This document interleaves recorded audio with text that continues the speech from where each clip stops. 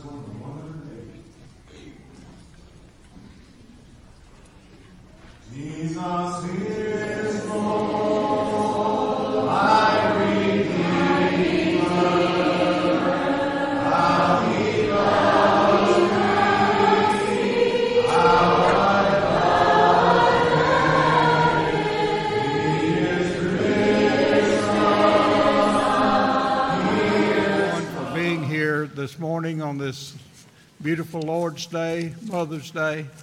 Thank you for making this part of your day. Back about 6 months ago, the congregation here started a study on leadership, and Brother Ken has finished up with that series. Now we're looking for those men that have a desire to serve this congregation as elders and as deacons. And if you have that desire, we want to know about it. If you would let one of our elders know that you have a desire to be part of the leadership of the elders and deacons, please contact one of our elders. This morning we come together to worship the Lord. As we begin our time together, let's have a prayer. Our Father, we are so thankful to you for all of the many things that you do for us. We're thankful for the mothers that you have sent to us, and we pray that today we can give them the praise and respect that they deserve. Father, we're thankful for the congregation that meets here at Boonville. We're thankful that you have guided this congregation through so many years. And we pray that you will help us as we're looking forward, as we're reaching forward to the next generation, that they will come forward and be willing to serve this congregation and take it to places that we've never dreamed of. Be with us as we enter our time together this morning. Be with Brother Ken as he brings the message to us. Help us to always do what's right in your sight. These things we ask through the name of Jesus. Amen.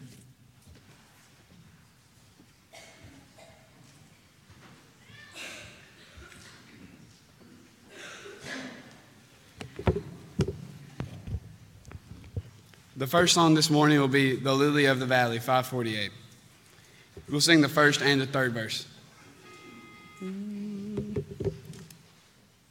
Let's sing.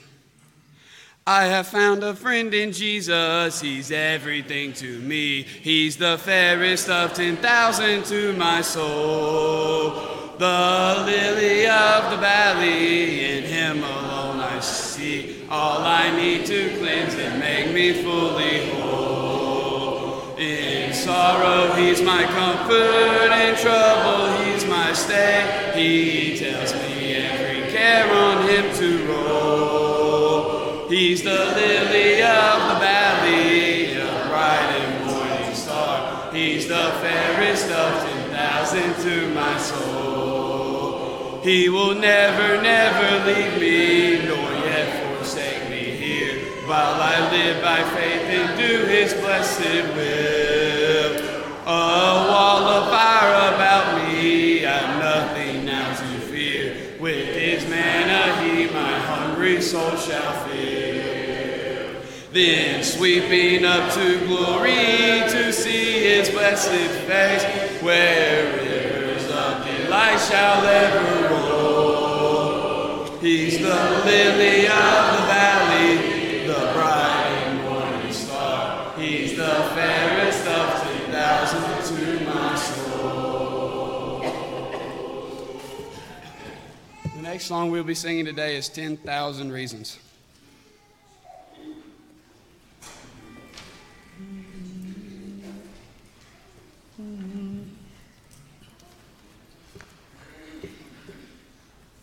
Let's sing.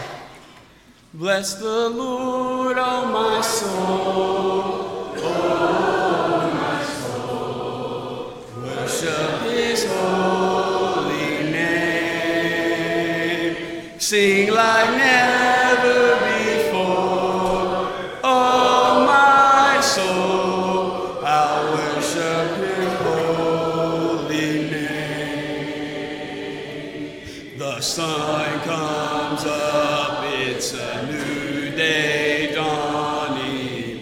It's time to sing your song again.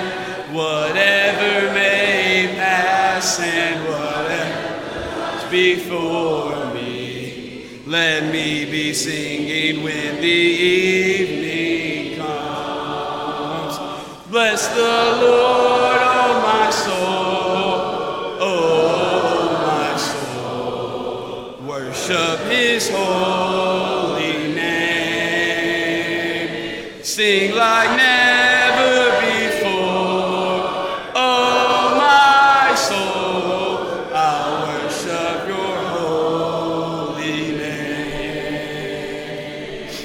You're rich in love and you're slow to anger. Your name is great and your heart is kind. For all your goodness, keep on singing. 10,000 reasons for my heart to find. Bless the Lord, oh my soul, oh my soul. Worship his holy name.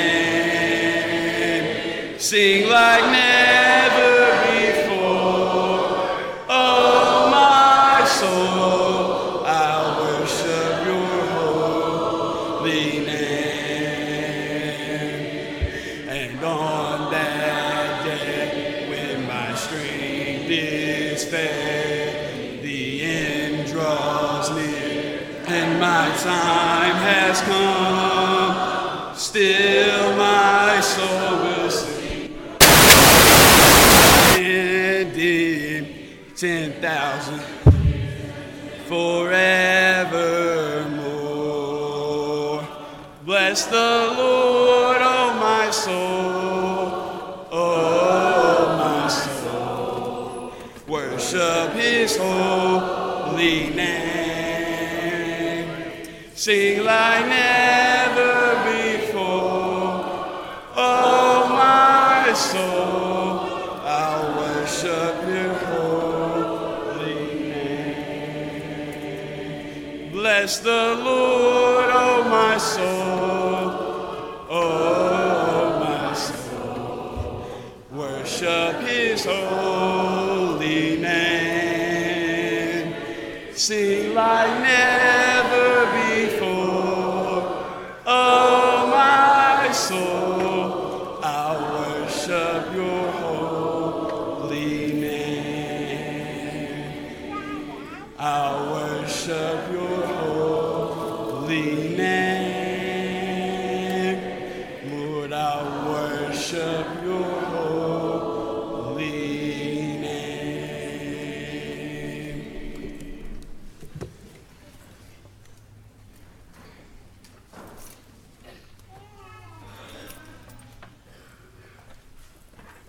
Would you pray with me? Our kind and gracious Heavenly Father, we again thank you for this beautiful day that you've given us to come out and worship you and sing songs of praise. Father, we ask that you be with the military as we speak, Father. Be with them, protect them as they protect us. Father, we also pray that you be with the ones of our congregation that are sick. Father, be with them and be with the ones attending their need. And if it so suits your will, Father, have them have that portion of health restored they so desire. Father, we thank you for all our mothers, for all the sacrifices they made for us through our life. Father, continue to be with them and bless them. Father, we pray that you be with Ken this morning as he brings a lesson to us. Maybe we listen attentively and in view of eternity. Father, we also thank you for your Son, Jesus, who came and died on this earth for our sins. Father, continue to be with us, bless us, and forgive us when we fail you. It's in Christ's name we pray. Amen.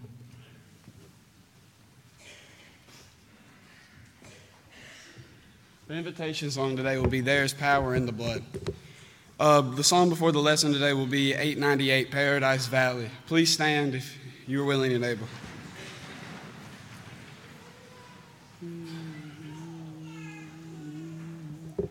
Let's sing. As I travel through life with its trouble and strife of a glorious hope to give cheer on the way, soon my soul will be yours, and I'll rest on that shore where the night has been turned into day. Up in the beautiful Paradise Valley by the side of the river of life. Up in the valley, the wonderful valley will be free from all pain and all strife. There we shall live in the rose-tinted garden, neath the shade of the evergreen tree. How I long for the Paradise Valley, where the beauty of heaven I'll see. Though your garden is rare, it is not to compare with the flowers that bloom in the garden above. In the midst of it grows Sharon's perfect sweet rose. 'Tis the wonderful flower of love. Up in the beautiful Paradise Valley by the side of the river of life. Up in the valley, the wonderful valley will be free from all pain and all strife. There we shall live in the rose-tinted garden, neath the shade of the evergreen tree. How I long for the Paradise Valley, where the beauty of heaven I'll see.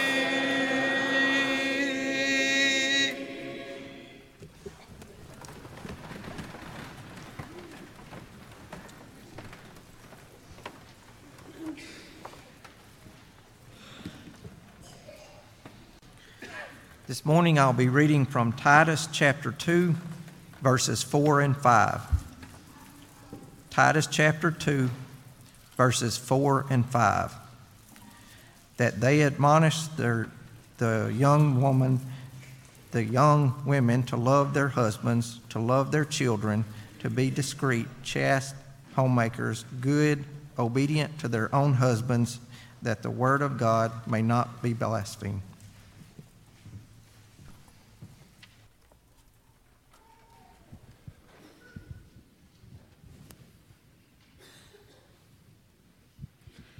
Good morning, everyone. And to our ladies, happy Mother's Day. Yeah. Well, one interesting point is that all the men that led our service today have mothers. And, of course, we all have mothers. But are you okay out there? Or am I just bombing? It's just hitting the floor every time I launch one out there. But we're thrilled that you've chosen to be a part of our assembly today, and we have some visitors. Some of you are here for the first time, and others perhaps are here in support of your mothers. Your mothers are members here, and you wanted to be with them on Mother's Day, and that's a thrilling thing. And if you have a mother who is living today, I hope that you will take the time to just express your well wishes to them. It's great, isn't it, have a memory of our mothers or those who served in the capacity of a mother in our lives.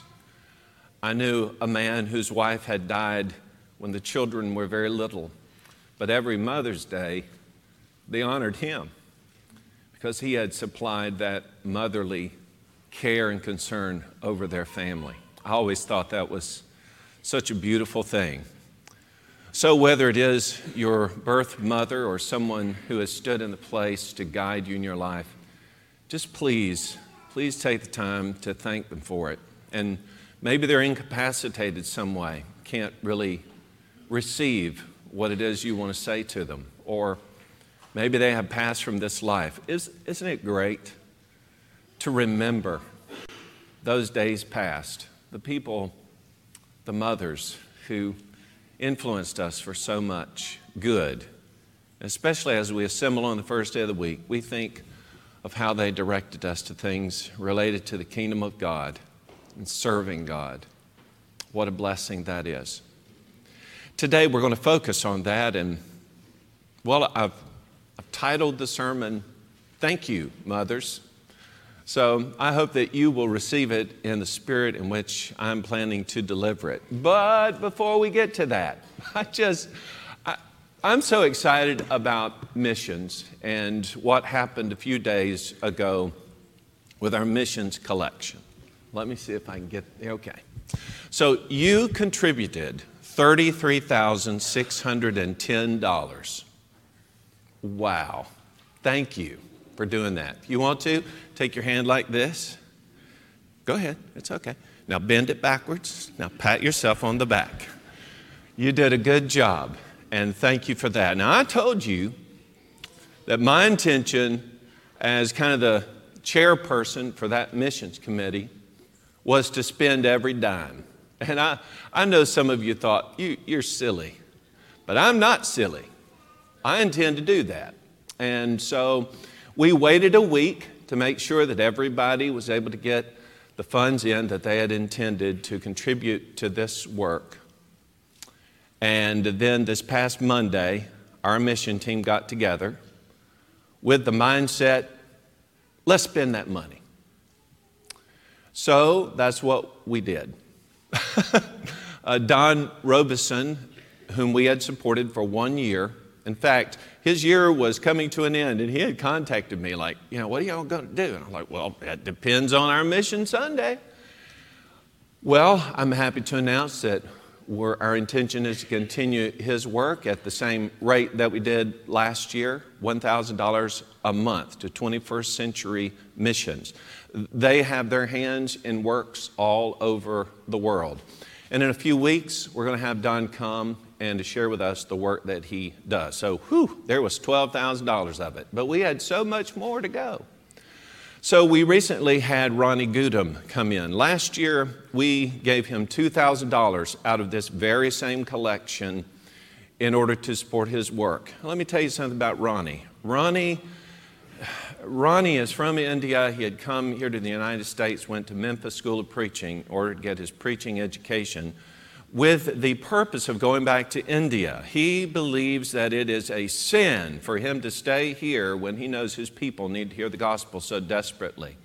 And so he has made his journey back to India.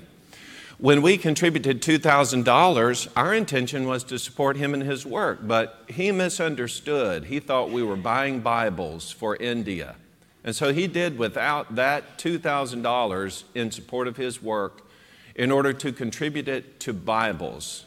And when we were talking with him, I said, now, Ronnie, I don't understand how we had that misconception. I said, if you want to, let's rethink that. That money should have gone to your sport. Well, what would you rather do? Send Bibles to India or have your own support? And here's what he said. I would rather you just send it to India in the form of Bibles, because everybody needs to have a Bible. I was blown away by that response. Most people are concerned about their own personal support. He was concerned about how to have people know the Word of God. So here's what we decided to do. We decided to double what we intended from last year to $4,000. And then we also sent him $4,000 for Bibles. So here we go. Wow, Ken, that's, 20,000 of it. That's good enough, right? No, because we said we wanted to spend it all. So we have Christ Call in Africa, which is Terry Smith's work in Uganda. So we wanted to be a part of that, and Terry said, hey, this is a work that's basically getting off the ground, and you can support one particular area of my work, and you'll be its only support. Boy, that was a heavy weight, right? And so here's what we decided to do. We're going to send $4,800 for the year in order to support a radio program that goes out to thousands. We're also sending personal support to the number of $2,400 for Simon Odongo, who is the evangelist there. And then we decided to fund something that we had shared with you back in December, and that is the Sorority School of Biblical Studies. Terry said they needed $3,000 to get that off the ground. So out of this fund, we sent $3,000. Now, to this point, we've spent $30,200. We still lack $3,410. Ken, what did you do with that? Well, we earmarked that money and said there are folks here we know that are going to be going on mission trips through this year. So that money has been set aside for mission trips. So bing, bang, boom, plus equals, we spent it. Aren't you excited? We didn't buy any CDs. We didn't put it in our savings account. And here's the promise that I make to you. If we find more works during the year that clearly we won't have money for now since it's all allocated, we'll come to you for more. Okay? Nod your head this way. Now, in that meeting, I said that. I said, well, you know what? This congregation is amazing in its giving. Well, what if, we spend all this money? How are we going to? Don't worry. We will go to the congregation, and I am confident that they will feel the need. And you will, won't you? Yes, we will. So thank you for that. All right, that's the end of my advertisement for today. Will you pray with me? We're going to pray that God blesses us in our study, and we are so thankful for our mothers. God will be glorified in our thinking about the role of mothers and His expectation of women toward the position of motherhood. Please pray with me. Father, thank you for this day, this first day of the week, the day that we come together every first day of the week to remember the death of your Son. It is that death that makes this assembly possible. The majority of us have benefited from the blood that was shed to wash our sins away. We rejoice in that. We rejoice that we can sing and pray and partake of those emblems, to give of our means, to meditate upon your word as one body. And I pray, Father, that in all these activities, what we do is of a beautiful and sweet sacrifice in your presence. Be with us now, Father, as we review your scriptures, as we think intently upon the text that was read for us and the things that are drawn from it. We thank you for the blessing of mothers and what you yourself have invested in them, and how in their role you are so beautifully demonstrated. Thank you for the privilege to have been raised by someone who took that place and nurtured us as you would have it be. Thank you, Father. In Jesus' name, amen. And thank you, mothers. There is a sweet little statement that the Jews had. It's sweet because of the sentiment that is expressed, albeit technically untrue. It's sweet nonetheless. It goes something like, God could not be everywhere, so He created mothers. Yeah, I know, it's not technically true, but think about the beauty of the thought. I guess the reality then would be in that thought, and that God manifests Himself in many ways through the actions of mothers who are intent on doing the things of God. I would love to say, as I think about mothers with you today, that in their embodiment of many of the attributes and characteristics of God, that things always go very well. But that wouldn't be true, would it? Even in our experience with the very best of mothers, we know that as much as it's true that God doesn't always enjoy the best of relationships with His children, although He strives to do so and have a great relationship, nevertheless, that's true with mothers. In fact, even if a mother did everything within her power to exhibit and follow the characteristics of God, still, there's another side to that equation, right? A mother doing her very best to nurture, to care for, to love her children. And maybe while they're young, impressionable, they're accepting of that because they're weak. They can't defend or care for themselves, so needy. And it is more often than not the mother or the mother figure in that life that so cares for the children and dotes over them and is their biggest cheerleader. But unfortunately, for some, as they get older, more mature, more worldly, they begin to push back against the instruction of mother. And just as is often true in the case with God, they begin to desert, to reject, to leave the righteous path that's been set before them. In Isaiah 49 and verse 15, God says through Isaiah the prophet, "Can a woman forget her nursing child and not have compassion on the son of her womb?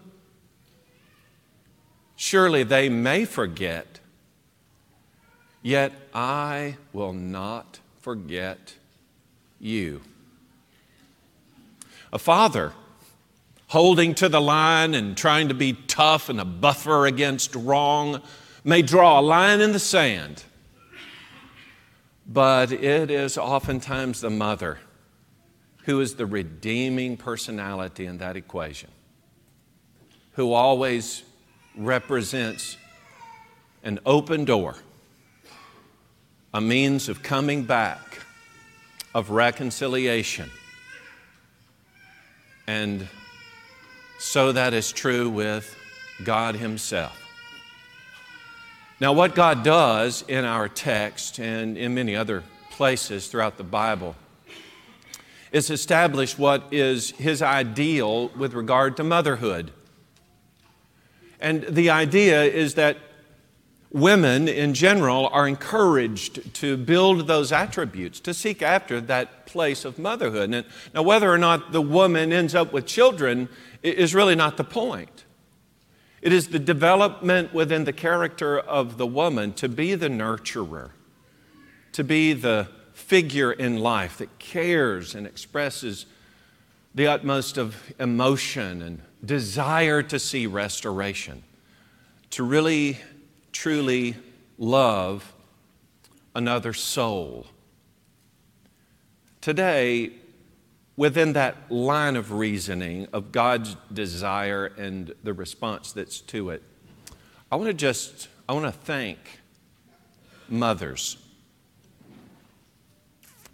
I want to thank mothers for attending to our needs. Now, our text is interesting because it is a description wherein one generation is instructing another generation. We find out in the previous verse that it's the older women who have the responsibility, our verse, of admonishing the young women to love their husbands, to love their children, to be discreet, chaste, homemakers, good, obedient to their own husbands, that the word of God may not be blasphemed. What all could those statements mean? What is the line of thinking? What is it that he is striving to pass from those who are experienced in the interpersonal workings of the relationships in our family to a younger generation of people? It's pretty interesting because a lot of times as you read through those descriptions, you immediately jump to conclusions about what you think that might mean. But immediately, at least I was, were shocked at what he's really getting at. For instance, this first one, that they are admonished to love their husbands. Sometimes we talk about love just generally as agape, and we say, well, now agape is that Christian love. It's the higher love. It's the one we're called to as Christians. It's the love that God had for us in sending His Son. It's the continuing love that Jesus has for us in the sense that no matter what I do, God's still going to love me. And even as a sinner, God extends Himself out to save people. He loves us enough. He has agape love enough. The kind of love that we give with no expectation of return. He loves us enough, He sends His Son to die for us. Wow, what love that is. And then Jesus loving us, Jesus is the standard in reaching out to people who would not respond in love to Him. He becomes the standard by which we're to love our neighbor as well. Okay, that's a powerful kind of love. And just kind of in our mind, as we read this, we might assume, well, now, in marriage relationships, sometimes you say, I love you, but boy, I'm mad at you. Or I love you, and I have your best interest at heart, but I'll never forgive you. Or, we come up with all kinds of little trite sayings that we think are justified so that ultimately I'm going to give you the greatest kind of love, but you've just kind of got on my wrong side, and so I can hold this offense against you. I cannot like you and still love you at the same time. And sometimes I hear people tell jokes about marriage and so forth, and they deride a spouse or they make fun of them. And while that might all be in fun, sometimes I think, boy, that sounds like that didn't come from a good place. You know what I mean? Like, I love you and I don't mind kidding around about the thing, but here's kind of how I feel. Ha ha. That's not what this text says. This text does not say, agape your husbands. Have the ultimate love for them, but if you don't like them, that's okay. Actually, he uses the word phileo. Love your husband. Here's Here's the expression, have affection for them. Care about them. Care about your husband. Not just that I don't want to see any harm come to him. Actually, I have feeling for him. Have feeling. You know that passage from Proverbs chapter 31? Sometimes we call it the ideal woman, the virtuous wife. That thing starts off not just describing her attributes, but the beautiful interworking of the relationship between the husband and the wife. Verses 10, 11, and 12. Who can find a virtuous wife? For her worth is far above rubies. The heart of her husband safely trusts her so that he will have no lack of gain. She does him good and not evil all the days of her life. What is her life taken up in? Well, we can go verse by verse and describe her industriousness, and boy, she just really gets it all done. But wait, stop, back up.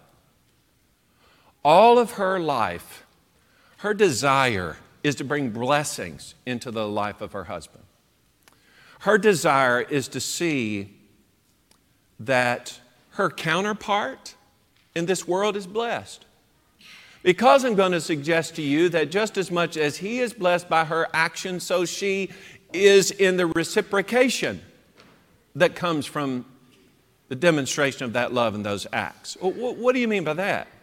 Sometimes, and I think especially in our culture, we have gotten the idea that, marriage, that's fine, but, the woman is often depicted as being in a second-class kind of position in this marriage relationship.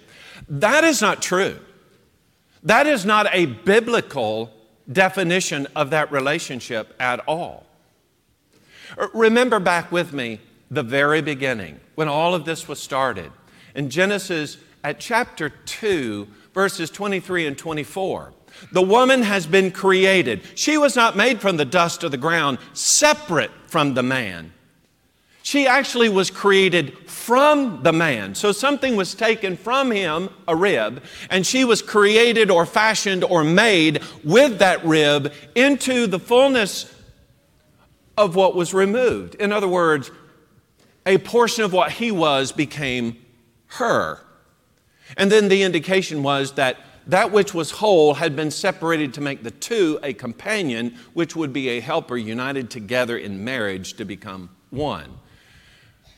When Adam saw this, he said, she is now, listen now, bone of my bones and flesh of my flesh. She shall be called woman because she was taken from the man. And a man shall leave his father and mother and be joined to his wife, and the two shall become one flesh. Now, if you can wrap your mind around what Adam understood there in that very moment, it's like this woman right here at one point, not so long ago, was actually a part of my physical body. I couldn't even see her. I had one body. And now God has taken bone of my bone and flesh of my flesh, and He has made this woman. In fact, in the Hebrew, the word for woman is Isha.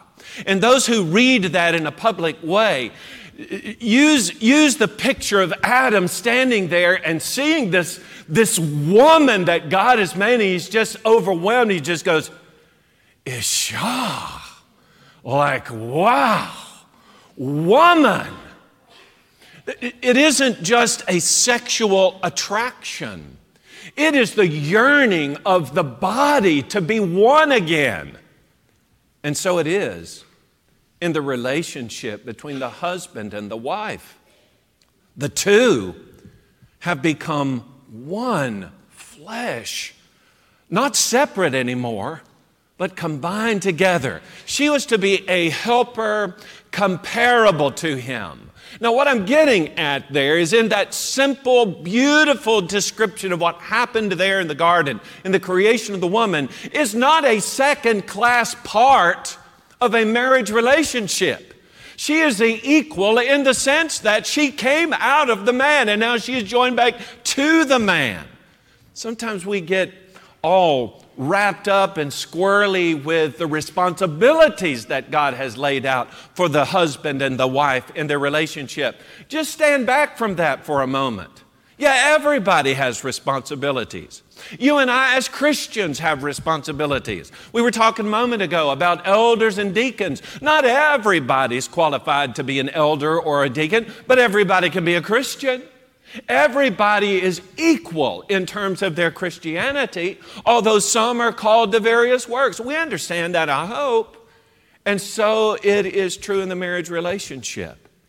It absolutely makes sense then that the wife, because he's not opposed to me. We're not in a fight against one another. We're not competing against one another. We are one. We are together, bound together. And even Jesus says that what God has joined together, let not man separate. Can you imagine? It was God who separated that rib and made the woman. No man stood in and could fashion such a beautiful thing. No. What God has joined together. So the wife, the woman, was being instructed by the older women to love their husbands and to love their children. Okay, again, the jokes fly, and especially children when they're little can be a frustration and they can drive us crazy. But how precious little children are. Again, it's not agape love. I love you, I'm going to feed you, but I can't stand you, you're getting on my nerves. No. It's, again, that word phileo. Have affection for those children. Really care for them. The emotion of those relationships. I tell you, kid can make a mess, but when they look at you with those doughy little eyes, so needy and so helpless and so sorry until about 5 seconds from now. There again is just a beautiful expression of innocence and of love. And a mother is to demonstrate that love. In fact, there's kind of a hidden thing in 2 Timothy chapter 3 and verse 3. Sometimes you miss it because the newer translations actually translate the word as unloving. But the word there is astorge. Astorge. That just means the opposite of storge. Storge is family love, familial love. I'm in this relationship with my family. I have love for them as a family love. To not have that used to be translated this way, that the person did not have natural affection. Natural affection. Stop and just let that soak in a moment. It is natural to have affection for the child. If there is no affection for the child, something has happened that is unnatural. Now, I understand sometimes maybe it's a chemical imbalance that has occurred, a true health crisis that has taken place. Then that needs to be remedied, because the natural thing, the normal thing, is for a mother to love her child. When our first son was born, I was right there in the delivery room. Against my will, I might add, but the doctor said, "Oh, this is good, this is not." I was like, no. But there I was.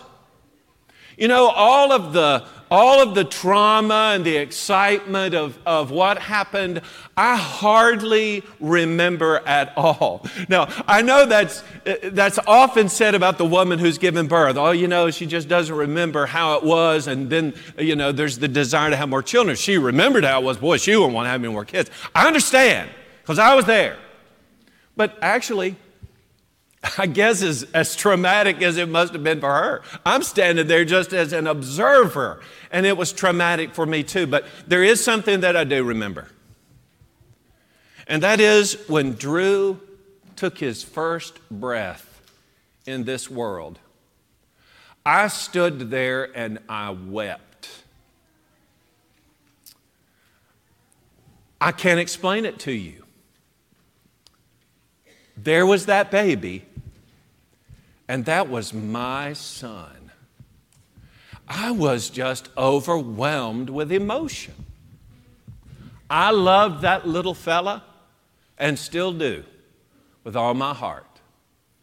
But here's the thing, as much as I felt that way as a bystander, and the father no less, but as a bystander, I can't even begin to tell you the love that his mother has for him and still does.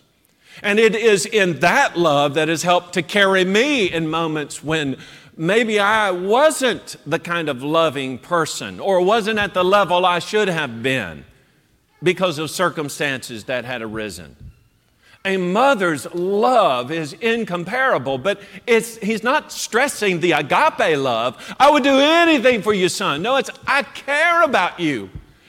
Aside from just making sure that you have food or that you're clothed or that we keep you in a house, I'm going to provide for you. I like you. I want you here. That's what's being expressed. Well, if we have relationships that have been broken, severed, let's make sure as parents, especially as we're thinking today as mothers, that severing didn't come from our end of it, that we always have affection for our children.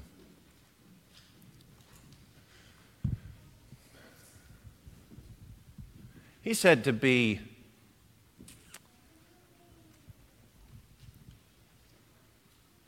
chaste or discreet. To be discreet literally means to be sober-minded. To be sober-minded would mean to live moderately. What do you mean moderately? Well, things like, since it's sober-minded, control. Control over thoughts. Control over temper. Control over the tongue. How did you arrive at tongue following thoughts and temper? Well, that's how it goes, isn't it? We think, then we speak in our anger, our temper. James said in James chapter 3, beginning at verse 6, the tongue is a fire, a world of iniquity. The tongue is so set among our members that it sets on fire the course of nature and is set on fire by hell. Every kind of beast and bird, of reptile and creature of the sea is tamed and has been tamed by mankind, but no man can tame the tongue. It is an unruly evil full of deadly poison. For with it we bless our God and Father, and with it we curse men who've been made in the similitude of God. Out of the same mouth proceed blessing and cursing.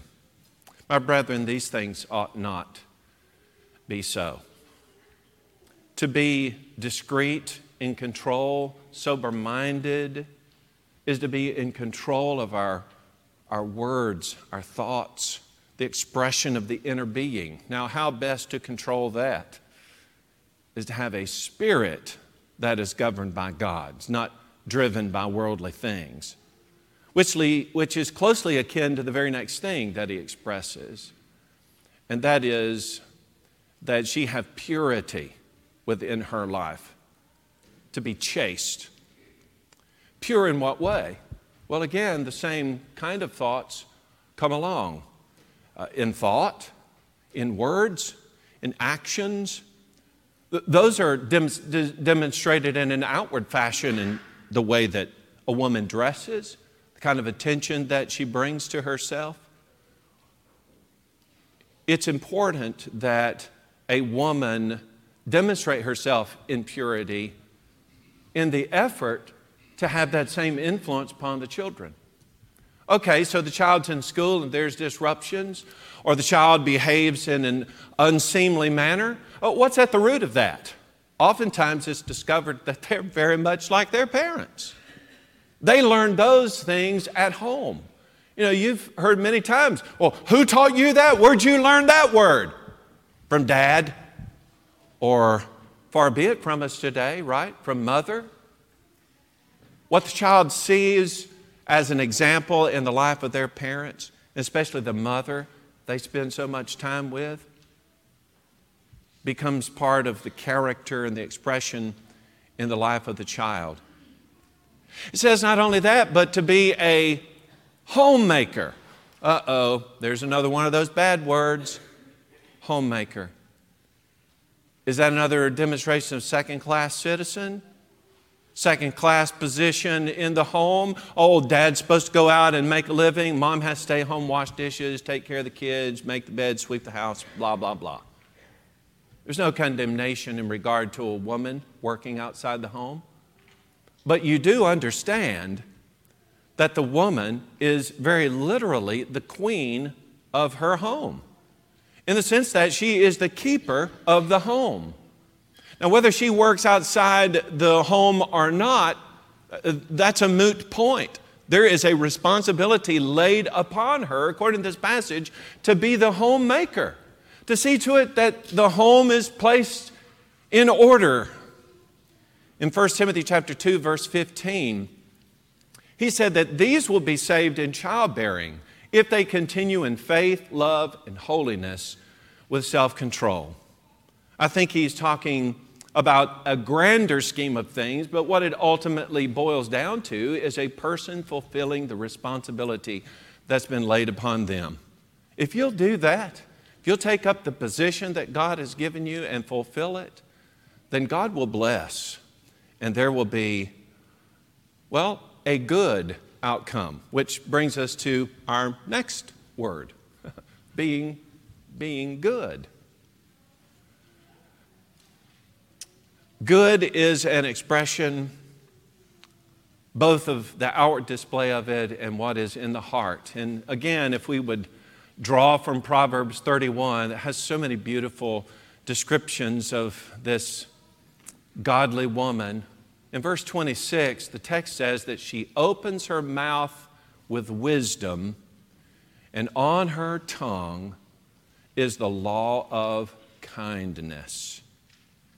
I don't really have to tell you what that means. You see it a lot, right? We know it when we see it. That is those beautiful words that come out of the mouth of a godly woman. And then he kind of sums up the attributes by saying that she is obedient to her own husband. I thought the way that was laid out was pretty interesting, so I thought maybe we ought to follow that up. What does he mean that she is obedient to her own husband? Turns out that that same kind of phrasing is found in other places related to the wife and her husband.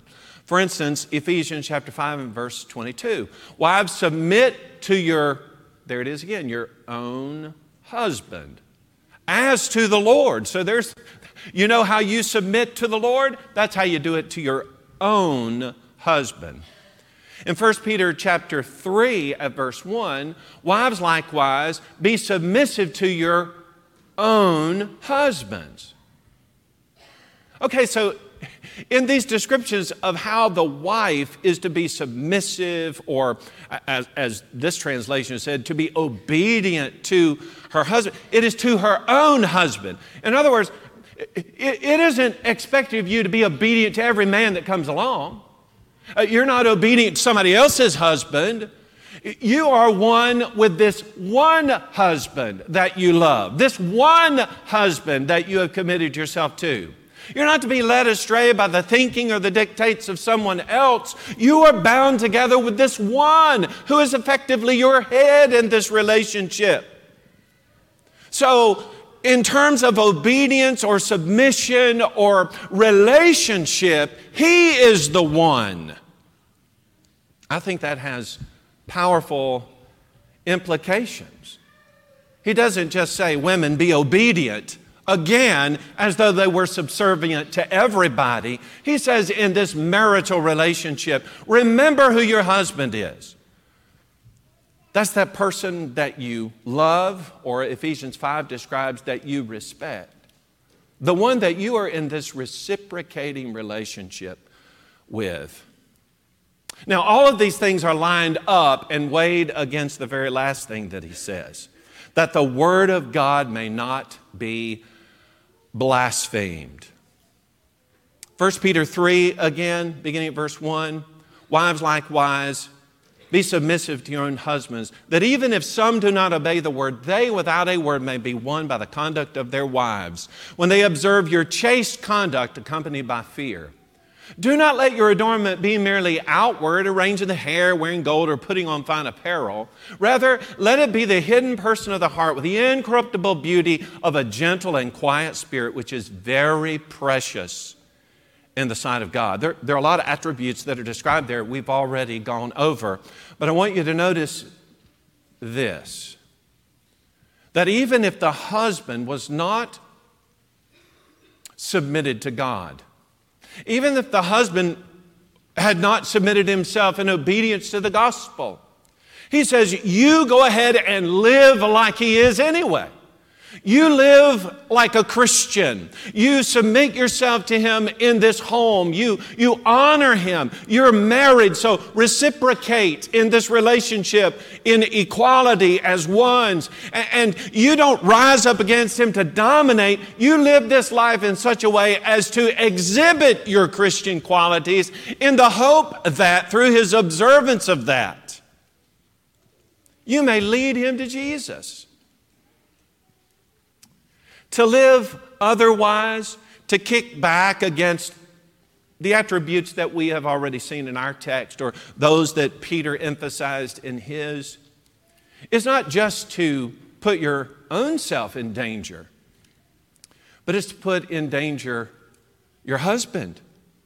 And in effect, by living contrary to the commandment of God, to blaspheme the very word that you are purported to be holding on to. If you're a mother in the hearing of my voice today, and as we went through these things, I don't know, we have a tendency just to check things off, don't we? As we went through those and that's what you did, I want to thank you. I want to thank you for being what God has called you to be, for attending to all of our needs. And I also want to thank you for being sympathetic to our hurts. Okay, so I mentioned that mother is the queen of her home. When you think of the home, what comes to mind? Maybe you think about comfort. I hope you do. Joy. Good times. Maybe you think about help. Maybe you think about love. Have you ever been in those sessions where someone asked you, they said, okay, now, we're going to go through one of these meditation moments, these techniques to kind of reduce your stress. So take your mind to a happy place. Now, if you were conditioned to do it, a lot of them will start by saying, now think about a stream. And so maybe that's what you do. You think about a stream, a little brook, whatever. When someone asks me to go to my happy place, I think back to my childhood. And it isn't just the images that come to my mind. It is a total sensuous kind of experience. I don't just see images in my mind. I can smell the cinnamon maybe that was sprinkled over some dessert that's sitting out. I can smell the abundance of butter everywhere. I think about how my mother expressed her love for us. I can see her yet as a little child. I can't tell you how old I am lying on that bed, but I remember my mother leaning over me to kiss me goodnight, to tell me how much she loved me. You have images like that when people ask you to remember a happy time, something that was sweet. Mother truly is the queen of the home. She is the queen of home, an everlasting home. Similar, as we said, to God. Many a man who's been beaten up by an unforgiving world, maybe all of his earnings have been lost, his friends have left him, he has nowhere to turn. But now he remembers that happy place. And he makes his way back home. Maybe he's imagining what he would have to say to his mother that he has neglected for so long. But when she answers the phone or greets him at the door, "Hi, honey, welcome home." An embrace, a kiss, seems like, without having said a word, that everything's okay. Many people treat God that way too, don't they? They neglect Him. They spend time away from Him. But when they repent, when they assert that they're going to do better, maybe they have the heart that prodigal son had. I'll just go back and I'll be a servant. I'm just happy to be in association again, whether I get the perks of sonship or not. But that isn't how the Father reacts. The Father demonstrates in that moment the compassion and the love of a mother in embracing a child that has finally come back home. Let me cherish you again. Let me try to soothe the hurt and care for your pain. But again, how many times is God treated like that great tower? A place to which we run when the storm of life is raging, and Lord help me, Lord help me. And then when that storm passes, we just as easily walk back through that door and depart.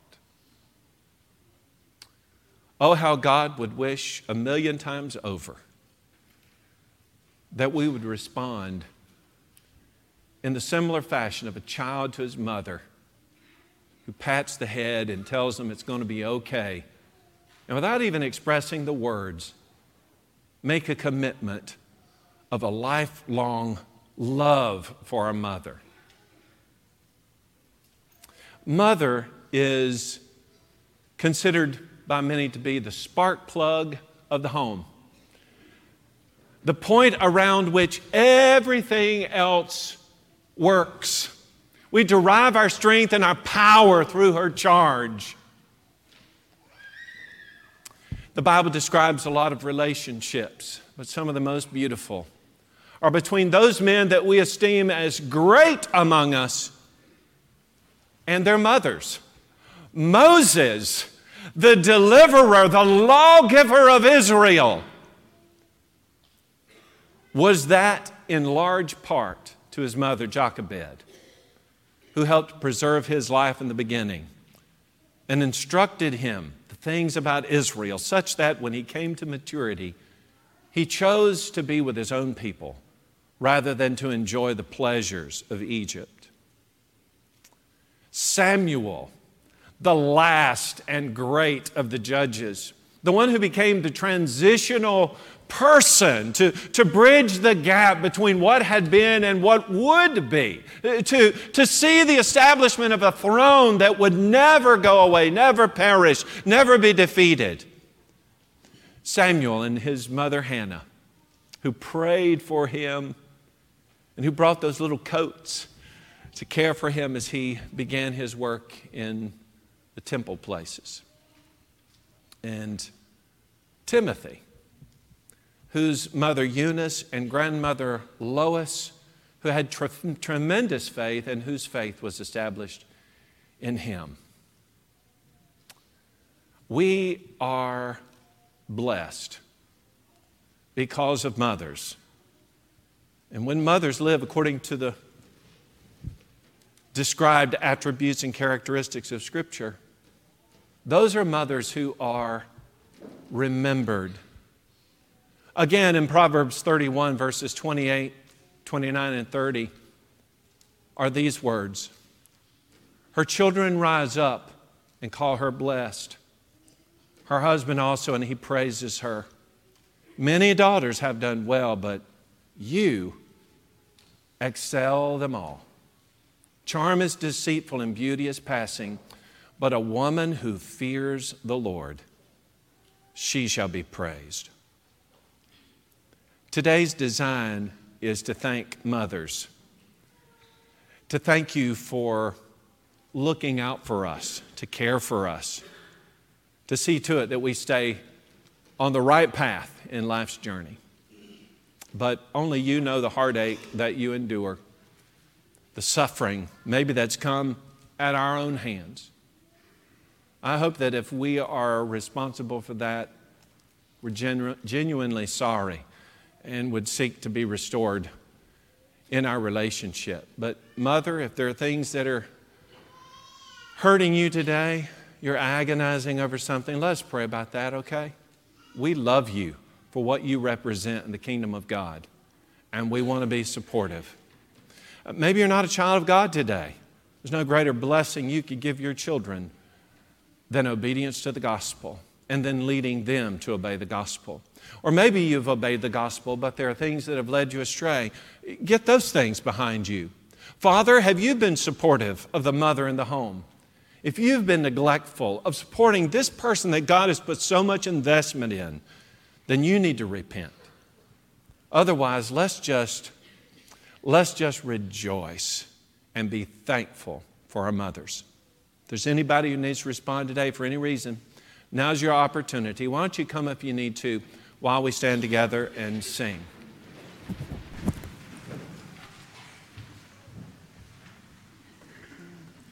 Would you be free from the burden of sin?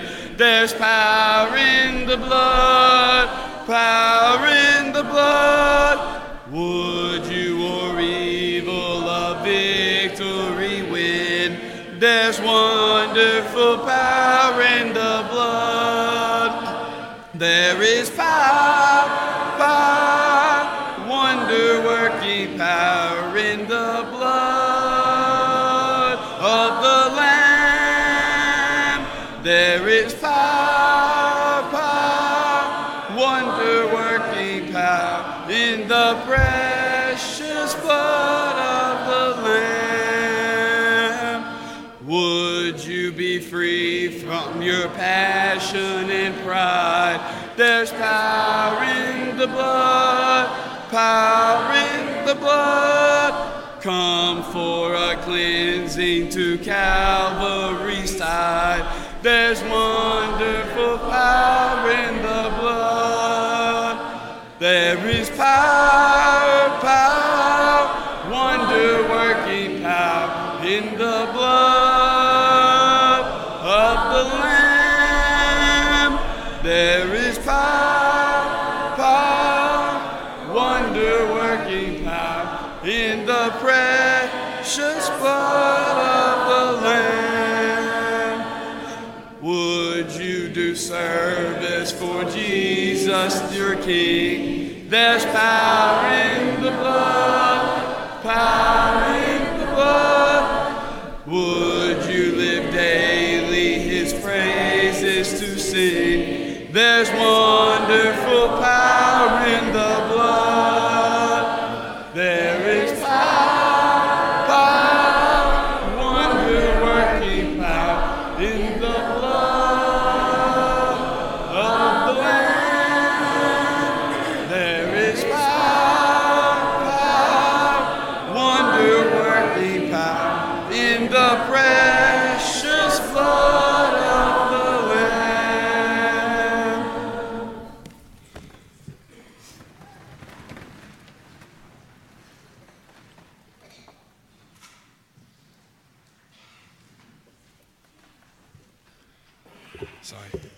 The song before the invitation song, the song before the Lord's Supper this morning will be Thomas' song, 269.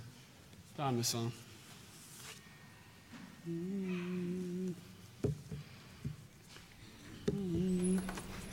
Let's all sing. Jesus, you were all to me. Why did you die on Calvary, O Lamb of God? I fail to see how this could be part of the plan. They say that you're alive again, but I saw death and every sin reach out to claim their darkest win. How could this be part of the plan?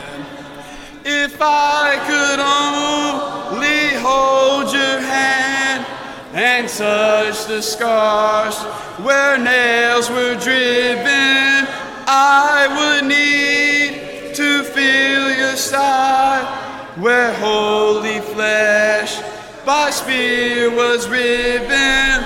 Then I'd believe, only then I'd believe your cruel death was part of a heavenly plan. Holy presence, holy face, a vision filling time and space. Your nearness makes my spirit race. Could this be part of the plan?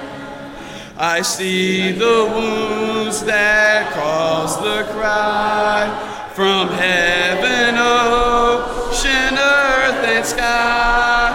When people watched their Savior die, could this be part of the plan? Reaching out to hold your hand and touch the scars where nails were driven. Coming near, I feel your side where holy flesh by spear was riven. Now I believe, Jesus, now I believe your cruel death was part of a heavenly plan. I proudly say with blazoned cry, you are my Lord and my God.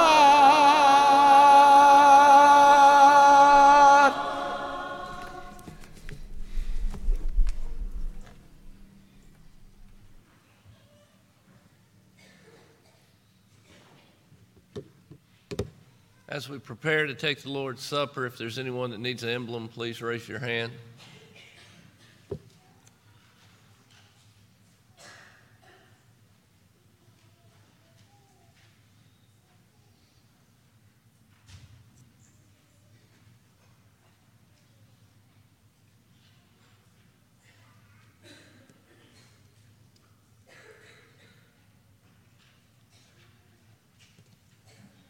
As we prepare to remember Jesus' death, I want to read Matthew chapter 27, beginning in verse 27. It said, "Then the governor's soldiers took Jesus into headquarters and gathered the whole company around him. They stripped him and dressed him in a scarlet military robe. They twisted together a crown of thorns, put it on his head, and placed a reed in his right hand. They knelt down before him and mocked him, 'Hail, King of the Jews.' Then they spit on him, took the reed and kept hitting him on the head. When they mocked him, they stripped him of the robe, put his clothes on him, and led him away to be crucified.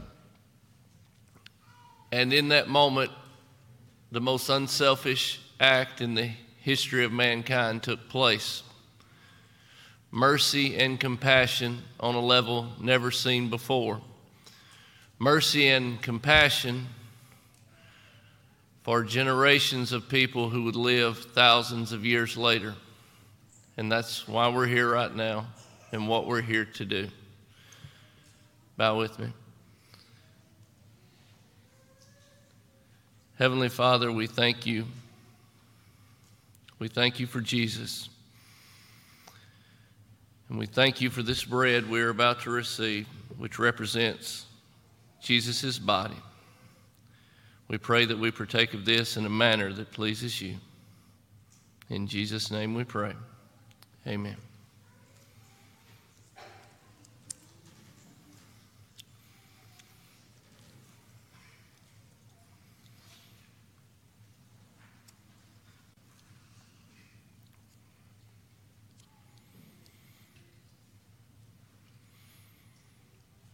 Bow with me. Likewise, Heavenly Father, we thank you for this cup, which represents Christ's blood. Our prayer is that we also partake of it in a manner that is pleasing unto you. In Jesus' name, amen.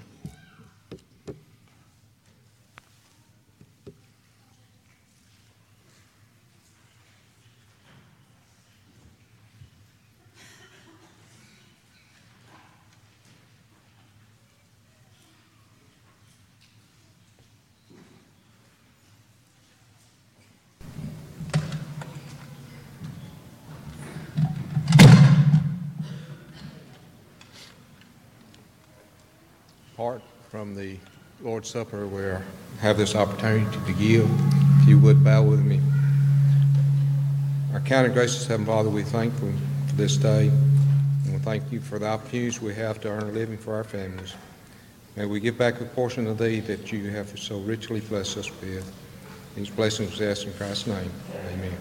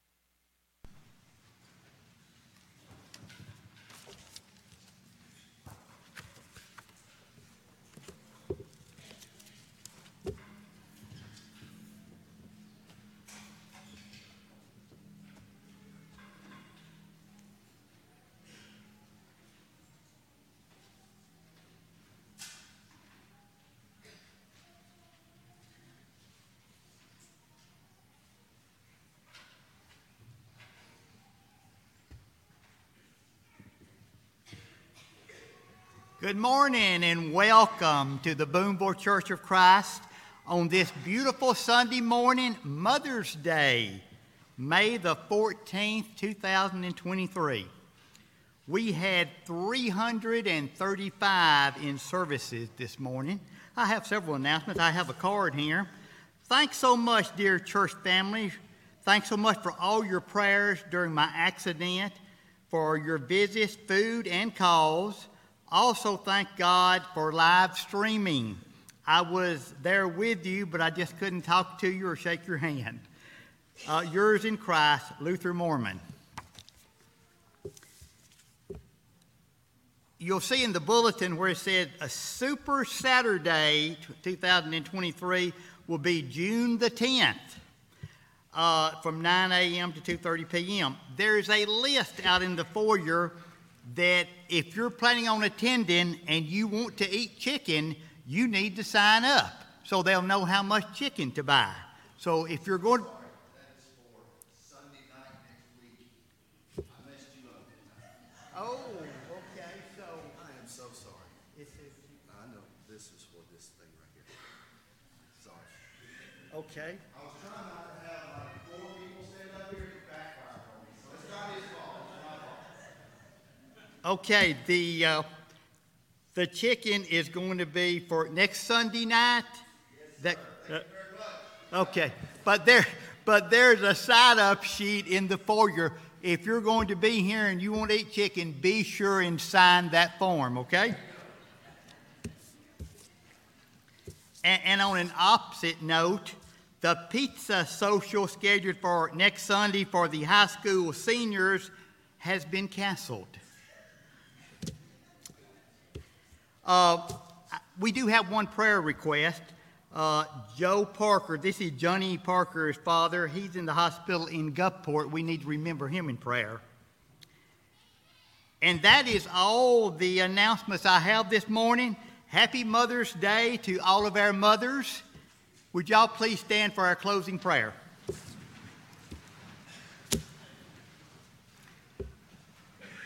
Our dear, most kind and gracious Heavenly Father, Lord, we do once again thank you for the opportunity we've had to come out and study your word once again.